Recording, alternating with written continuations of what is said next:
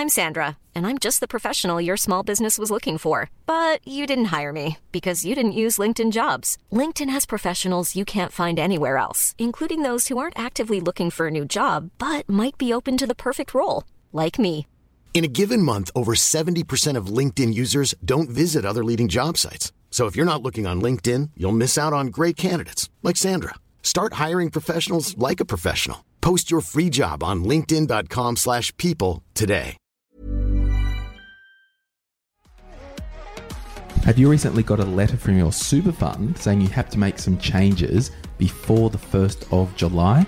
Well, if you have, I've got Catherine Hayes here, a good friend and colleague of mine, and we're going to have a chat about these insurance changes. How are you doing, Catherine? Pretty good, Glenn. How are you going? Not too shabby. Now, we are in the sunny capital territory of Australia, albeit Canberra. And this is where you are. I'm down here on a few little business things. So when I get out on the road, I like to take my portable gear and chat with people. So you're an insurance specialist. That's right. And a lot of people may have got a letter from their superannuation fund saying that their insurances are going to be cancelled if their account is inactive. So can you talk to us about what that's about?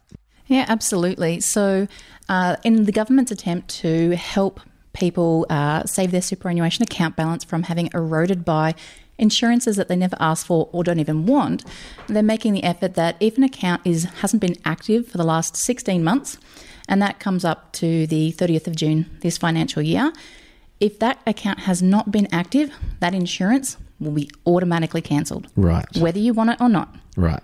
Now, what... I'm just thinking. So inactive basically means, so if I worked at McDonald's 10 years ago and I've got a super account with $3,000 in there, and there might be some what we call default insurances. And remember, if you haven't had a listen to my insurance episode, go to the My Millennial Money full podcast. That's episode 121. So if there are some default insurances in there, that might cost me $2 a week for some death cover, some disability cover, some income insurance, whatever it is and whatever the cost. The account is deemed inactive if I have not received a contribution, whether by yourself or from your employer, within the last 16 months. Correct. Right. And the biggest trap is, I think it got passed earlier this year through Parliament, and it is active, as you said before, at the start of this financial year, so 1 July.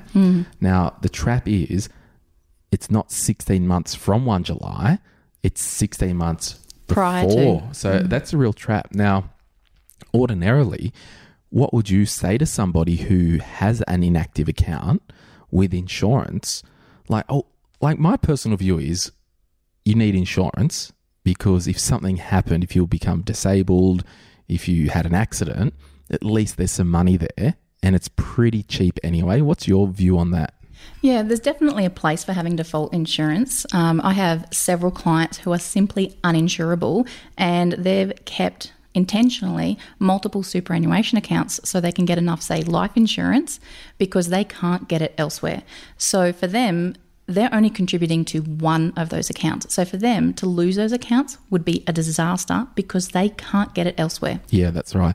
Now, what I've done in my practice is told people if they are worried about having an account that, like you said, we've kept the insurance in it over there and it's a satellite account, and you might even keep $5,000 in there just in the cash option, you could literally just set up a $1 a month BPay payment, or could be $1 a year, or a year, just to trigger that active status. So if you are out there thinking, I've got one of these letters, a lot of the time these super funds are just emailing you as a member, and they're saying just reply to the email if you want to opt into the insurance. I think as a rule of thumb, I would encourage you to just reply and opt in. And particularly if you are working full time, think, okay, I know I need to do something about my insurance. So opt in and then maybe reach out to me and I can connect you through to somebody to sort your insurances out.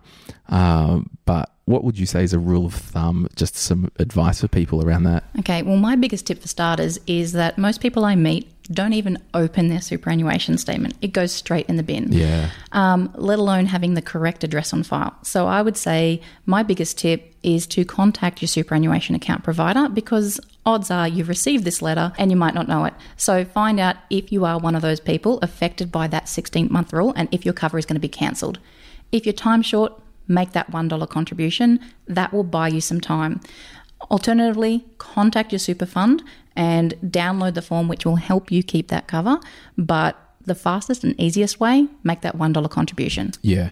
And what you can do as well, if that's even a stretch, a lot of the time you'll have your tax file number applied to your superannuation account. Correct. Open a MyGov account if you have not already and link the ATO to that MyGov account. And then you'll be able to see all your super funds. And I even think MyGov now tells you if there's insurance linked to the account. Yeah, I have seen that. Yeah. The balances tend to be a little bit behind. Yeah, they're like 2 years behind. Really good place to start. Yeah, so, and this whole thing, like, we just want to encourage people to take action. And worst case scenario is opt in, then talk to an advisor. It might be that you don't need insurance. I mean, it's rare that I meet somebody who doesn't need insurance, and that would mean that they're a trust fund kid and there's millions of dollars up the tree. But usually I think it's just one of those things. I'm quite vocal on it. Sort your insurance out, get on with your life. But because 1 July is just around the corner, opt in. I think it's a bad move from the government. I think it was political, but that's just my opinion. Because realistically, if someone had an accident and they did not have the default insurance in their account, they're just going to be, taking money from the NDIS or from, social security benefits or whatnot. And those, that's Centrelink and NDIS, those have very long waiting times to get through. That's really worst case scenario, and odds are it's not going to do what it needs to do for you. So thanks for your time, Catherine, and just tell us a little bit about the book that you're about to launch. It's co-authored with a friend of mine. She's not a financial advisor, but she brings a lot of personality. And the book title, a little bit controversial, but it's called Make Money Your Bitch. Oh. Yes, so I like it. It's really about being in control and dominating your money rather than being the other way around. So you can find out more information about the book and what we're about. It's just a recent launch via our website, which is moneymadams.com. Nice. I want to make gelato my bitch every time I eat it. I'll take the calories out for you, Glenn. Yeah, thanks.